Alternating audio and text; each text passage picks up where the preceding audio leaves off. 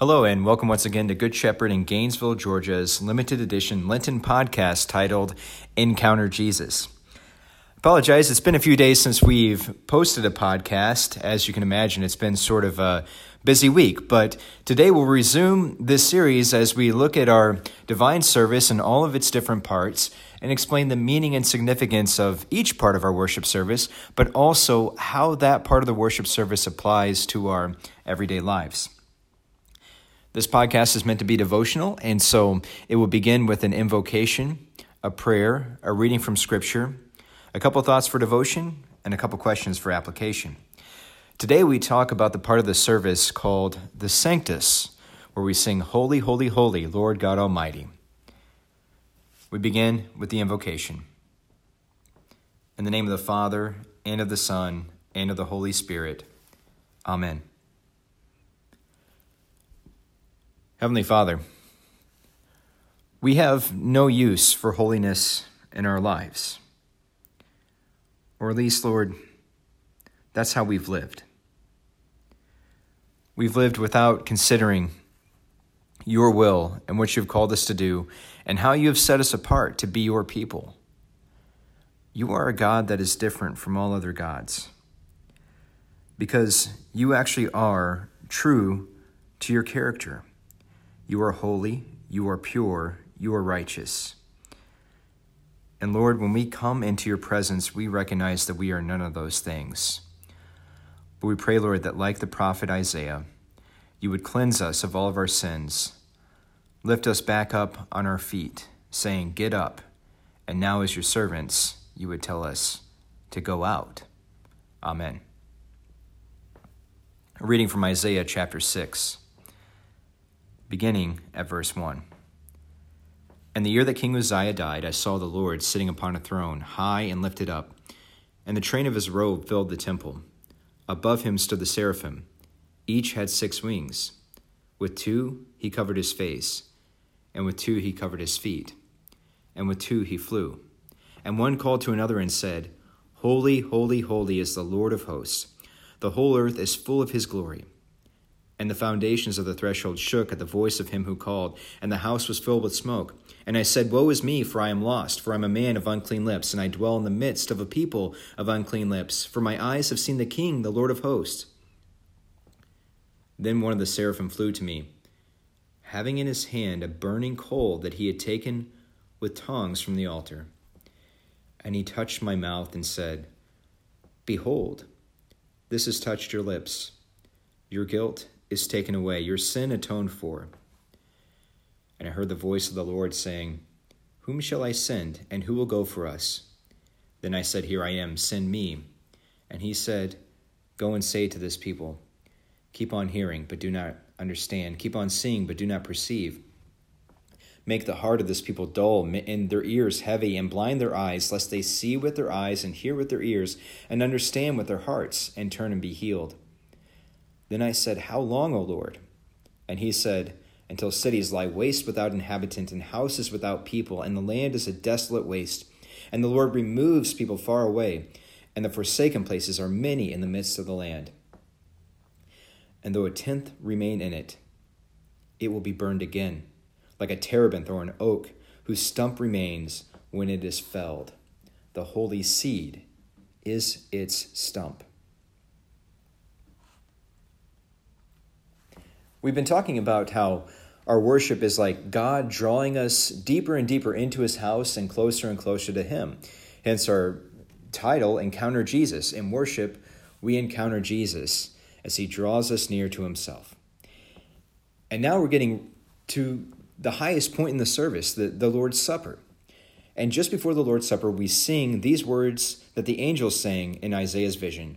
Holy, holy, holy is the Lord God of hosts. The whole earth is full of his glory. And on Sunday, we talked about this as we also contemplated Palm Sunday, the day that the Lord did enter into Jerusalem and go to his temple and appear there. There's a lot of similarities, actually, between these texts. For one, Isaiah has this vexing message that he's supposed to preach, and the content of the message isn't the problem. And that makes sense, at least. I mean, it's difficult to hear, but it makes sense. Isaiah is preaching to a stubborn, unrepentant people. And so he is going to preach a message of God's judgment. Now, it's a difficult message, but not surprising as far as its content goes, considering the fact that, well, the people have been rebellious and they haven't heard and they've refused to listen. But the part that's difficult, or at least vexing, is the fact that this message is supposed to have an effect upon the people that won't lead them to repentance.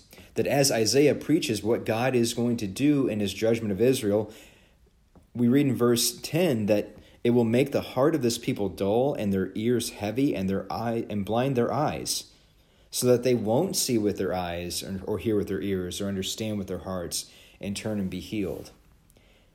And we find Jesus doing this very same thing, because after he enters into Jerusalem, he's going to spend much of the week teaching. And a lot of that time is going to be spent speaking in parables,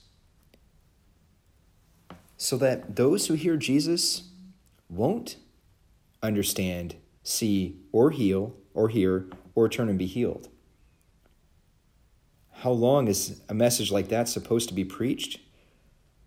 Well, God says until the work is done. He says until cities lie waste without inhabitant and houses without people, and the land is a desolate waste, and the Lord removes people far away, and the forsaken places are many in the midst of the land, until Israel is destroyed, until its people are scattered like ashes across a lake. That's the truly vexing part. But God would remember his promises. You see, the holy seed is its stump. That God would take this people of Israel and cast them out. They would be carried away in exile, kicked out of the land. The cities would be destroyed and then burned again just for good measure. But then the world would take note of how God remembers his promises and how out of the rubble he can call a people to himself and rebuild an entire nation. And the world would be in awe of a God who is true to his word, both in terms of judgment and in terms of his promises. And also, that destruction that falls upon Jerusalem will also fall upon Jesus, the Holy One of God. He will fall to his knees in the Garden of Eden under the weight of sin that has been laid upon him, under the pressure of God's judgment, and he will pray that this cup of suffering be taken from him, but not his will be done, but God's will.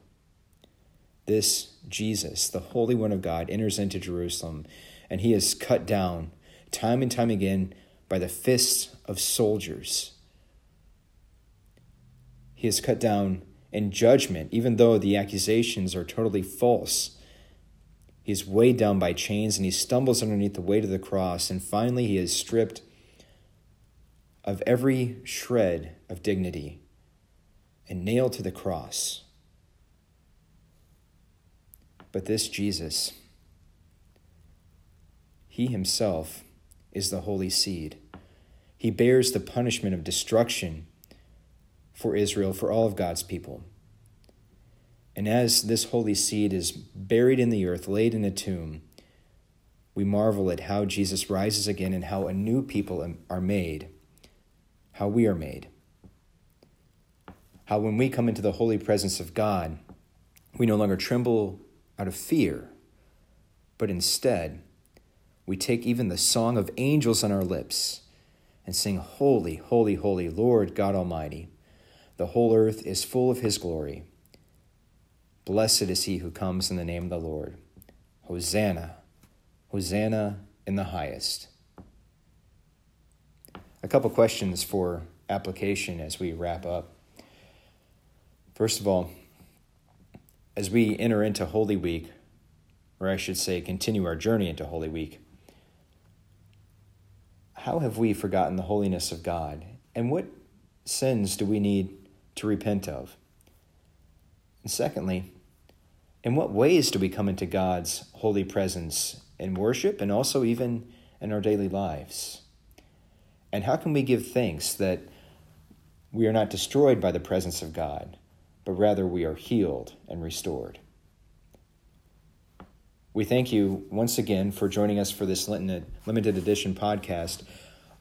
Our Holy Week services are tonight, Maundy, Thursday at 7 p.m., Good Friday at 7 p.m. For Easter, we have an outdoor sunrise service that is at 7:30 a.m., and we'll have a brunch in between, and then a 10:30 a.m. service in our sanctuary. God's blessings to you as you journey to the cross and to the resurrection.